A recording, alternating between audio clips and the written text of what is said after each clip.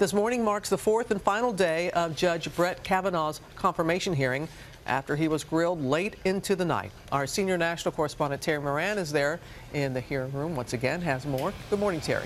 Good morning, Robin, and welcome to No Uncertain Terms, produced by U.S. Term Limits, your sanctuary from partisan politics.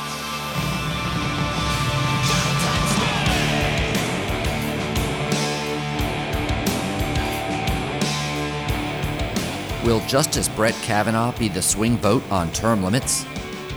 In 1995, Justice Anthony Kennedy cast the deciding vote in U.S. term limits versus Thornton.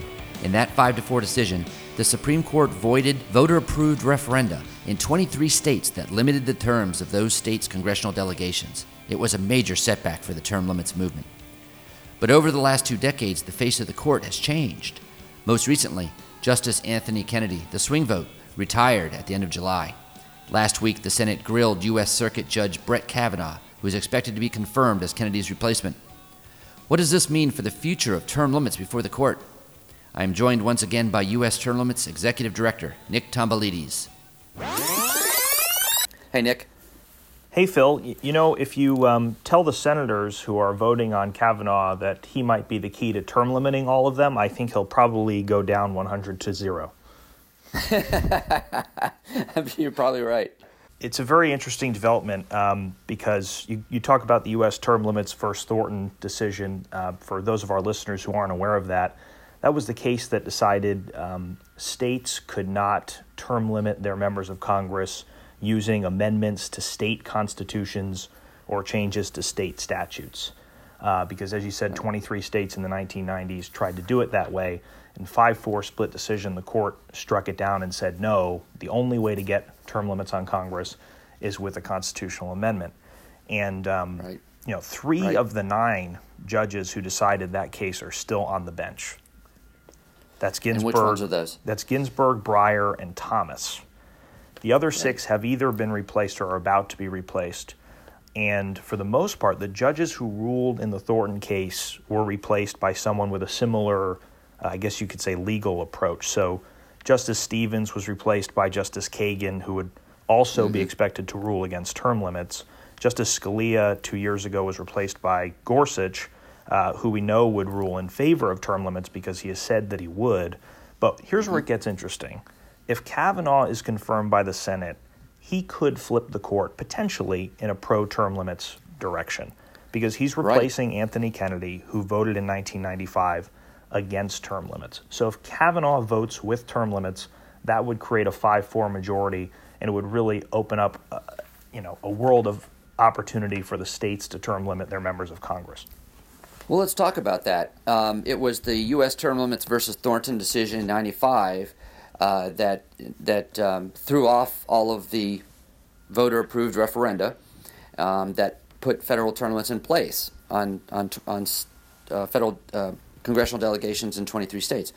What would happen if the Supreme Court changed its mind and overturned U.S. term limits versus Thornton? So in order to do that, they'd have to be overturning a precedent, which the Supreme Court does all the time. I mean, we just saw a few months ago they overturned the precedent on requiring non-members to submit union dues to public sector unions. So the Supreme Court has a tradition of setting precedents and then from time to time overturning those precedents.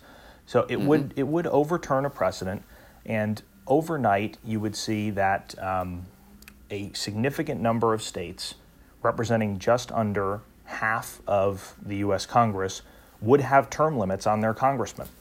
Right, because they never overturned those laws. I think actually 1 or 2 states, I believe, did.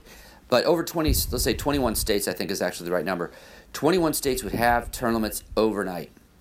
That would be incredible. Like Florida, where I live in Florida. In our state constitution, we have term limits for all the members of Congress from Florida, but those are not in operation because of this Thornton decision. If it gets overturned, then bam, overnight it's a silver bullet, and you have term limits on just under half of Congress. Now, what would that mean for getting term limits on the entire Congress? I think it would be exactly what you needed. It would truly be the silver bullet because those members of Congress with the term limits would not tolerate a situation where the other half of Congress has no term limits. So Indeed, that was Yeah. that was the plan back in the early Right. 90s. The reason from each state, of course, wanted to have term limits on their congressional delegations. But the larger plan from the term limits movement was that if state after state term limited their own congressional delegations, that eventually it would become in the best interests of a near majority of the Congress to term limit the rest. And that would be the leverage that is put on the Congress to have them act, presumably against their own interest, by Correct. limiting terms. Correct. That's Right. why in 1995 the Congress actually voted 5 times on amendments that would have term limited everybody. I mean, they didn't do it for altruistic reasons. They didn't do it because they suddenly fell in love with good government. It was because congressmen from states like Florida realized, well, I can only be here 8 years. Why am I going to allow a member from Hawaii to stick around for 50 years? Because that disparity in tenure and seniority would really cause a lot of problems for Congress. Right. If you were to overturn this Thornton decision through some mechanism, then almost overnight you would ratchet up the pressure on Congress to propose an amendment applying to everybody. Hello, this is Scott Tillman, National Field Director with U.S. Term Limits. I want to give you a pledge update. This week, I'm going to update you on the number of pledge signers we have in state legislators. State legislators can help us by taking a pledge and co-sponsoring legislation to help us impose term limits on Congress. The pledge they take reads, I pledge that as a member of the state legislature, I will co-sponsor and vote for the resolution applying for an Article 5 convention for the sole purpose of enacting term limits on Congress. So far this cycle, we've had over 270 state legislative candidates sign the pledge. Over 180 of those state legislative candidates are still in their races. But one thing that gives us some encouragement in the case of U.S. term limits versus Thornton is that it actually is a pretty unstable ruling. And what I mean by that is that, first of all, it was a split decision. It was 5-4, right? With, again, as we said, Kennedy as the swing vote. And but there's arguably dozens, maybe many dozens of laws on the books around the country that seemingly contradict, that violate U.S. term limits versus Thornton. And they are laws that have been on the books and are respected and adhered to and have been for a very long time. Let me give you an example. One of the main arguments, and probably the main argument in U.S. term limits versus Thornton, is that the qualifications to be a congressman are laid out in the Constitution, and you can't add any additional ones. And then the time, place, and manner restrictions on basically the other decisions regarding setting up elections are being done by the states. Well, so they said that, well, a term limit must be a qualification, and therefore you can't add any additional ones, and therefore it's invalid. It's not constitutional.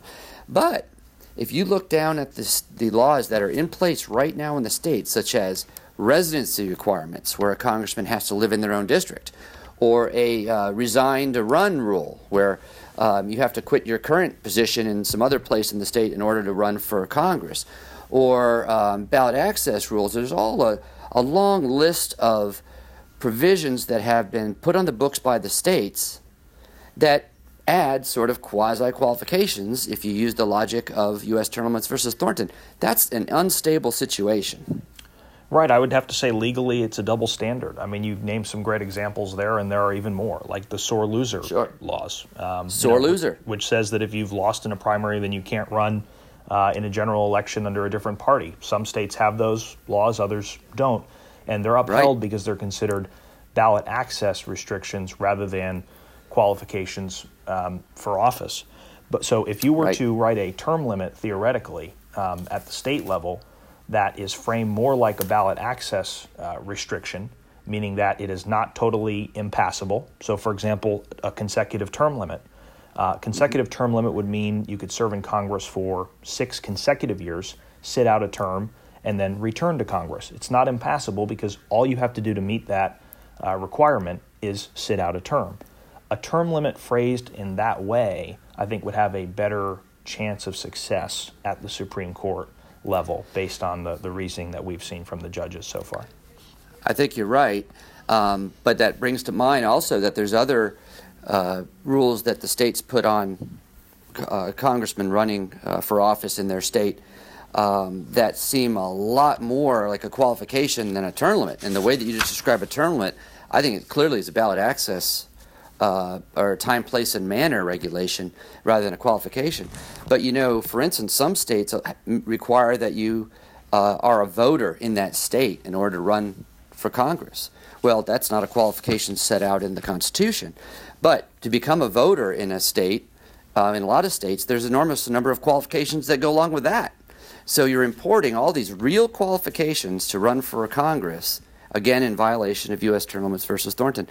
And so that's right. I really say it makes it even clearer when you give that description how unstable U.S. term limits versus Thornton really is. Yeah, I mean, and the real cool thing about this is, Supreme Court may rule to overturn the precedent. They may not. We really don't know what's happening in the future. But we do know is there is now a third potential breakthrough way to get term limits on Congress. The first two, of course, being a 2/3 vote in Congress to propose an amendment, or a convention called by states to propose a term limits amendment.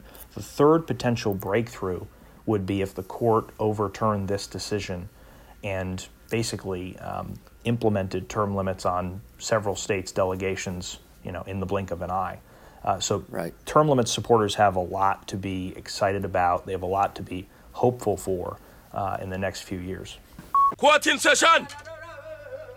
What do you mean, Mr. Court in session? Order! My name is Judge Roughneck. Why do we always elect politicians we hate? Now that the 2018 midterms are upon us, I wanted to do a little analysis of election results. Oftentimes, supporters tell us, we have term limits, they're called elections. But are elections and term limits really the same thing? You hear the term incumbent advantage, but what does that really mean?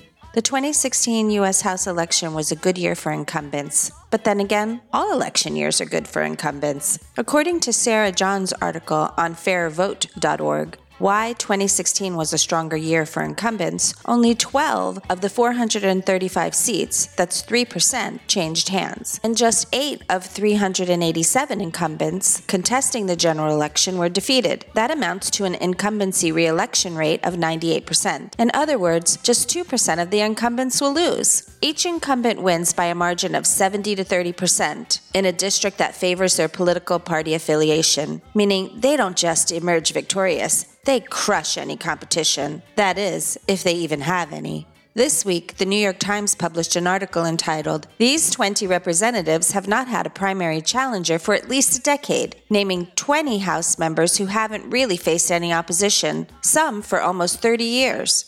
In U.S. House elections, nearly all incumbents are easily reelected. Many districts are considered safe, which means regardless of the individual candidate, the district is handed to the political party in power. No doubt gerrymandering is at play, where the party in power has a say in drawing district lines that look like coiling serpents. How appropriate. So they follow demographic voting patterns rather than more natural boundaries to the advantage of the party in control. But it is not only district partisanship that provides safety for incumbents. Incumbency itself is an electoral advantage. Incumbents typically have greater name recognition, better campaign fundraising ability, more press coverage, and franked mail privileges, meaning they may send unlimited promotional mailings using taxpayer dollars instead of campaign funds.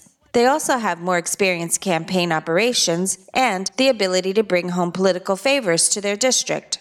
This list is by no means exhaustive. Without question, term limits make elections fairer. Term limits cause open seats that encourage quality candidates to run for office. Take a look at your primary ballots and notice that seats with incumbents generally have no competition, meaning the office holder really has no election since he or she runs unopposed and the voter has no choice other than the incumbent. At the state level, Ballotpedia just reported this week that nearly 1/3 of state legislative seats lack major competition. Their annual state legislative competitiveness report claims that 2,017 of the 6,073 seats, that's 33.2%, lack major party competition, meaning that no candidates from the other major party filed for those seats, guaranteeing the office to the party in control. Also notice that races with open seats because a candidate was either term limited or decided to run for another open seat for higher office have many, many more candidate choices. Everyone knows you'd be crazy to run against an incumbent because you'd only have a 2% chance of victory. As you can see, term limits create fairer elections, increase both voter and candidate participation, and enhance representation because legislators more accurately reflect the attitudes of their constituents. This is a result of opening up races regularly to citizen legislators living among the community, making it tougher for politicians to distance themselves.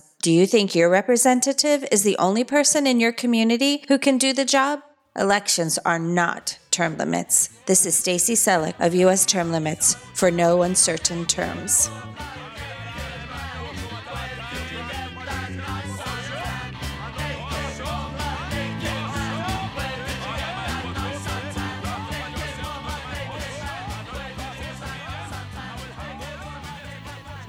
In 2017, The Term Limit Revolution was published. This book laid out the case for congressional term limits and also a strategy for achieving them. Since the book landed in activist hands, 2 additional state legislatures have called for a term limits convention, one of the strategies advocated in the book. Today we have on the line the author, Scott Murphy, to talk about the book's first year and its upcoming second edition. Murphy was born and raised in Central Illinois. A graduate of Illinois Wesleyan University, he worked on this family farm until founding SeedEquipment.com, a firm which sells hybrid seed equipment worldwide.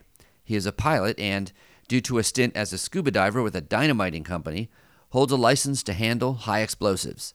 In Chapter 2, after explaining how the blasting agent ANFO is used in quarries to shear off walls of solid rock, he tells us, the goal of this book is to be the spark that ignites a revolution. Welcome to the podcast, Scott. Thank you very much. Well, it's been a year now since the publication of your book, The Term Limit Revolution. What's been your experience with bringing these ideas to the public? The public is very receptive to these ideas. The public is very much in favor of term limits. The problem is right now they are so fractioned where there's all kinds of different groups that have got all kinds of ideas. And the purpose of the book is to try and bring them into one group following one set of goals and to be united, because in unity there's a lot of strength. Right.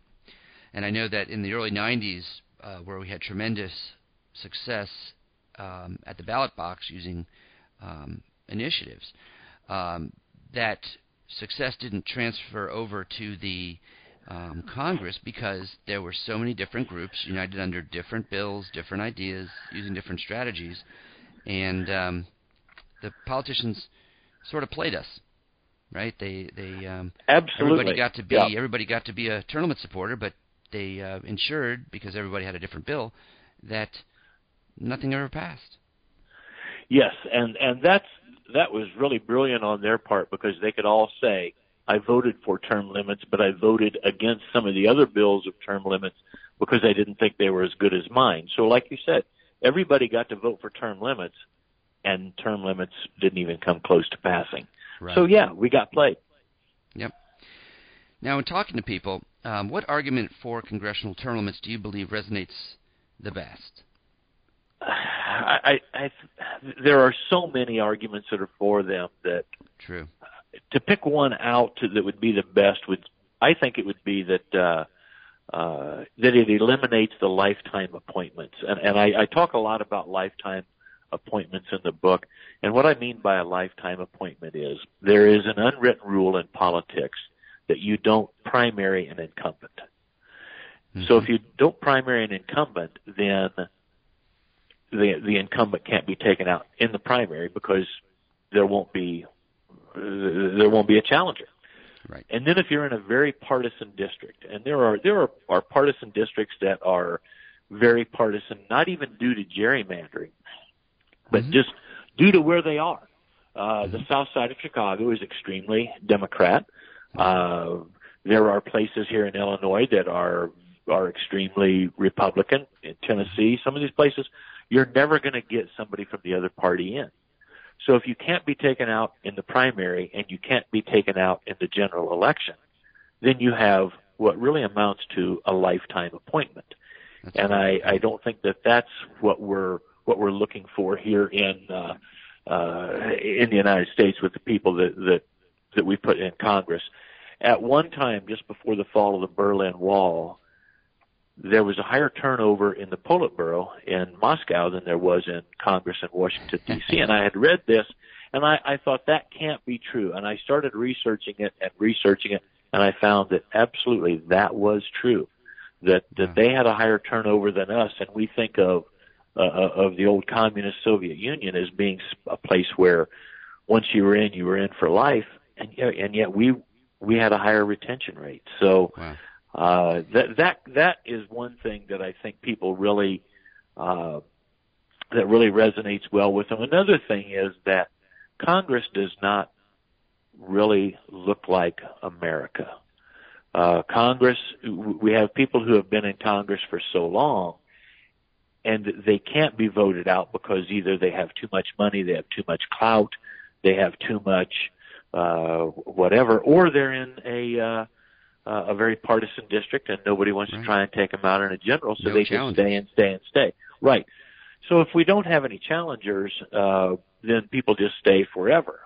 Strom Thurmond was in there. He was 100 years old in the Senate when he finally left. So that is not what we're looking for. I don't believe in our legislators. I just don't think that that's what I don't think that's what America's all about. Okay. What inspired you to write this book? I mean, how did this issue grab you personally? I never intended to write a book. I started reading a little bit about term limits, and I started doing my own research, and I started checking things out. I just started writing a few things down. Maybe thought I'd write an op-ed or something like that. And the more I went, the more it looked like this could possibly be a book. I never thought that there would be enough to put in there about a book, or to make it into a complete book. The first edition of it, there was a lot of filler in there because I didn't know the things when I was writing the book that I know now a year later after I've been talking to people and that sort of thing. So now I've taken a lot of the stuff that was what I considered to be boring filler and put in things that are much more germane to the argument.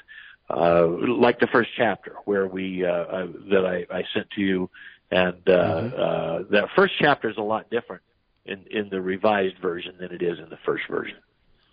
Right, and you also, I see, have a new cover planned as well. Yes. The original cover, I sat with Scott Tillman and with Paul Jacob in Chicago, and we talked about, well, what's on a cover? What could you put on a cover for term limits? And we really weren't sure what to put on there. What do you put on a book like that? So I had a friend of my stepdaughter's who is a phenomenal graphic artist. She hand drew Washington and Lincoln looking at one another, and then in the middle it said the term limit revolution. She did a beautiful job of what I gave her, of the instructions that I gave her, but I just gave her very bad instructions. The design, and it was my design, was very bad because it didn't show what the book was about. You couldn't tell if it was a novel, if it was a history book. You didn't have any idea, and so that cover was very bad. Well, I'll tell you what, the new one, which I've seen, doesn't leave much to the imagination. No, it does not. It does not. That new one. I read that you have 8 seconds from the time somebody picks up a book to have them decide whether they want it or not. My old cover, you would have to read the book to find out what the book's about. The new cover, yes, it's got cartoon drawing of the U.S. Capitol, and then it has Nancy Pelosi and Orrin Hatch and Mitch McConnell and Chuck Schumer being chased out of the Capitol by a huge angry mob as dollar bills fly out of their pockets and all that. And then down at the bottom it says A Citizen's Guide to Why We Need Term Limits and How to Get Them. Right. So I really liked that as well. I had other people design that one for me because as history bore out, my ideas were not that great on a book cover. Well, I'll tell you what, in rereading your book in preparation for talking to you, the first edition, I was re-impressed with your handling of the arguments for and against term limits, and also its straightforward, nonpartisan manner. But my favorite part is the stories you tell about specific congressmen who, caught with their hands in the cookie jar, nonetheless get reelected over and over again. And let me just throw out an example, because there are many. Jesse Jackson, Jr. first came to Congress in 1995. He won a special election because Mel Reynolds was convicted on 12 counts of sexual assault, obstruction of justice, solicitation of child pornography, etc. And after 17 years in office, things started going sour for Jesse Jackson. And that year, he sort of disappeared. He stopped showing up for work, and apparently about a month later he was found at the Mayo Clinic undergoing extensive inpatient evaluation for depression and other issues. And it turns out that he, unfortunately, was treated for bipolar disorder. And then a few weeks before the election, it also came out that the FBI was investigating him for financial improprieties, and he later pled guilty to charges of fraud, conspiracy, making false statements, and then the election was held.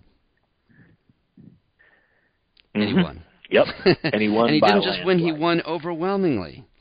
Yes, even with all that baggage, and of course the primary reason is that he didn't have serious. He had challengers, didn't have serious challengers. The power of incumbency is so great that the incumbent won, and any serious challengers had been scared off already. The election was held, and this guy won overwhelmingly. Yeah. What's wrong with absolutely. this picture? The power of incumbency is so huge. An example that you can use is it's a 100-yard dash, and everybody starts at the same time and they finish at the same place. When you say, okay, everybody who has a ground game already set up, go 10 yards forward. Everyone who has lobbyists already set up to fund what they need, go 10 yards forward. Everyone who already has a big war chest built up, go 10 yards forward. Everybody who has name recognition, go 10 yards forward. And as they just keep going 10 yards forward and 10 yards forward, eventually the incumbent gets down to about the 90-yard mark, and the challenger still has to start out at the very start. So if all I have to do is run 10 yards to win a race, I can be the Olympic champion, and I'm 60 years old and have bad knees.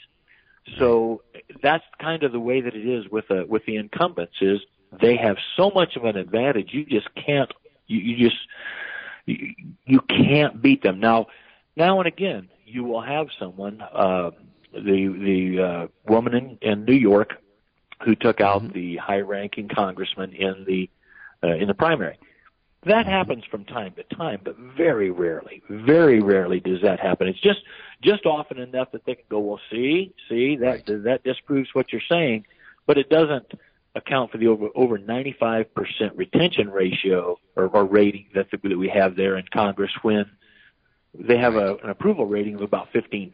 That just doesn't match up. Right, and naturally because it is an unusual event when an incumbent gets beaten, it's news. By definition, it's news. Absolutely. And so, naturally, these cases dominate every election cycle, when in fact they actually are a very small part of every election cycle.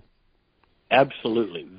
I think that Nicholas Tomboulides, I love reading some of the things that he writes, because he writes things, and when he says something, he says it very succinctly. And very powerfully. And one of the things that he wrote was, if lobbyists and bureaucrats got more power from term limits, we would already have term limits. That is the truth. And he said, in all his time, and you're the president of U.S. term limits, have you ever had a lobbyist come in and say, Philip, how can I help you get term limits? Because we need more power. Never. All their and money comes on the other side. And do you think that the lobbyists sit back and they say, well, we don't want term limits because we would get too much power out of that, and we think that that's a bad thing to have the lobbyists. So when people say things like that are just so patently absurd, it's easy to refute what they're saying, because just common sense. You just 1 + 1 = 2 in that case. There's really no room for debate, because the lobbyists don't want term limits. And if they don't want term limits, then I do. Where can people obtain this book today? Today, it's only available as an ebook from Amazon, The Term Limit Revolution. But we will have it out from Amazon and from Barnes & Noble. Probably in 2 months, it'll be out, available as an ebook or as a physical copy. We would also love to have people go to our Facebook page, like our Facebook page. Is that the Term Limit Revolution? The Term Limit Revolution, yes, the Term Limit Revolution on Facebook. Very good. Thank you very much, Scott. It was great having you. Well, thank you so much. I sure appreciate your call.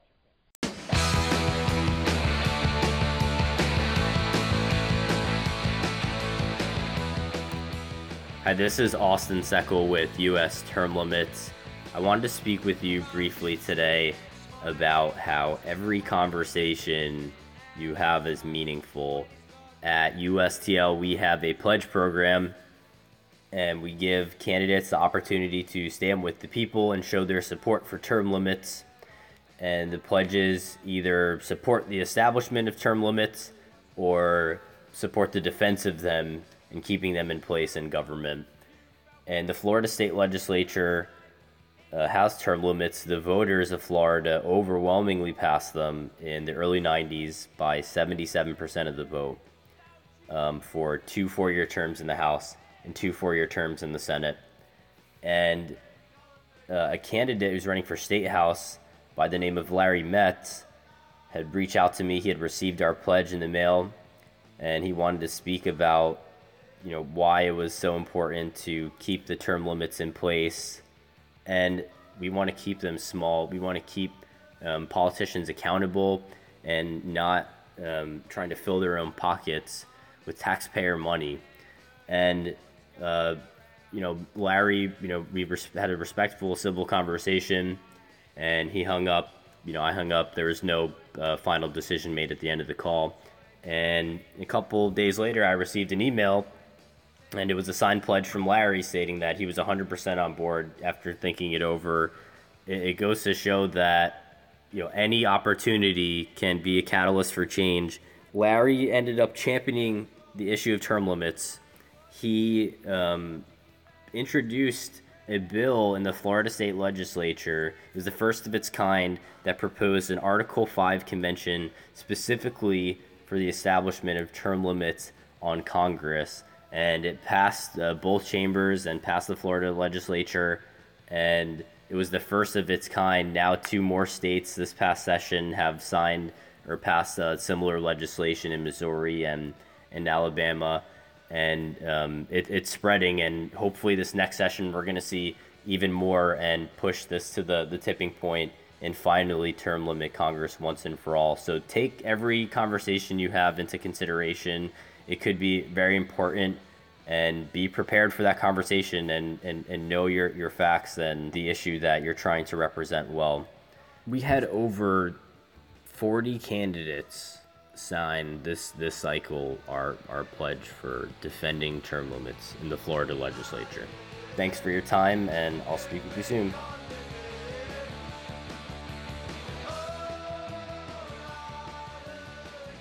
So what about Brett Kavanaugh? He is replacing the swing vote.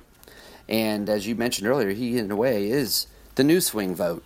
Do we know anything about his position on this? Do you think he's positively or negatively disposed towards the term limits position? I don't know his judicial track record that well, and if you've been watching these hearings the last couple of days, you've seen that he, like most other nominees, tends to keep everything very close to the vest, so you don't know what he's thinking, and he's not willing to be very opinionated. But based on what we're hearing is his philosophy of, constitutionalism and originalism, one has to think that he could be persuaded by that 10th Amendment argument that which is if something is not delegated to the federal government by the Constitution nor prohibited by it to the states, then it would be the state's power. And term limits could potentially fall into that category, whereas, the Constitution does not, give Congress or the federal government the exclusive authority to set a term limit, but it also doesn't say states can't do it, which would mean that states do have that power under the 10th Amendment. And I think based on what I've heard about Kavanaugh, he could be very receptive to that argument. Yeah, that's interesting. I know in the 300 written opinions that he's participated in, we can't really glean anything particularly about the term limits, but you're right, indirectly there's that to hang our hat on. That reminds me of the other new member of the Supreme Court, Neil Gorsuch, who is added another appointee from President Trump, who actually does have a history on this issue, not in court, but on paper. Neil Gorsuch authored an article in the Cato Journal back in 1992 about the constitutionality of congressional term limits. And in that paper, he laid out very clearly why he thought that term limits are constitutional. And it's pretty clear from reading that paper to me that he would have been in the minority. Of course, he would have swung it if he was the swing vote back in 1995 with U.S. term limits versus Thornton. And one thing I'd throw out about reading this paper today is that his understanding of the issue, not just the constitutionality, but the issue itself of term limits was very good.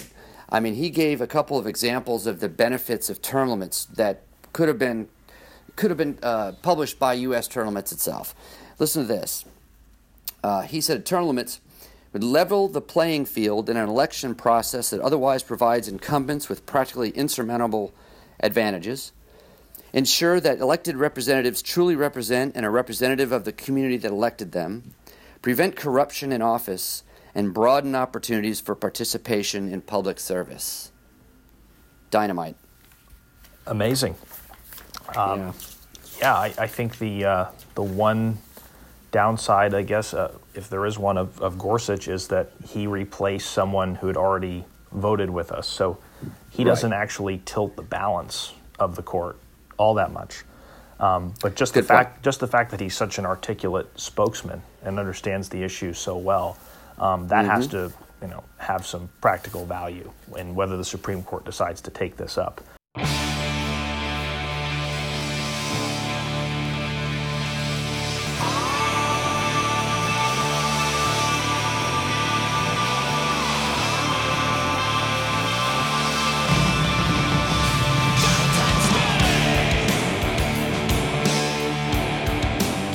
Well, that's it for the 5th episode of No Uncertain Terms. We hope you're enjoying our podcast.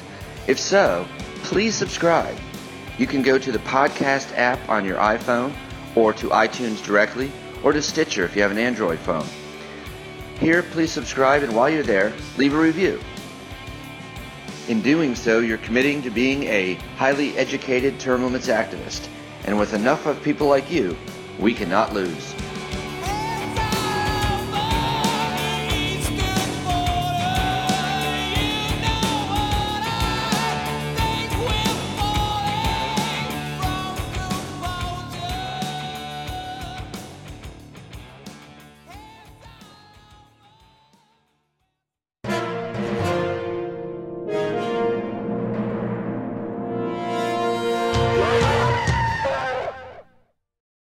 Convention, right.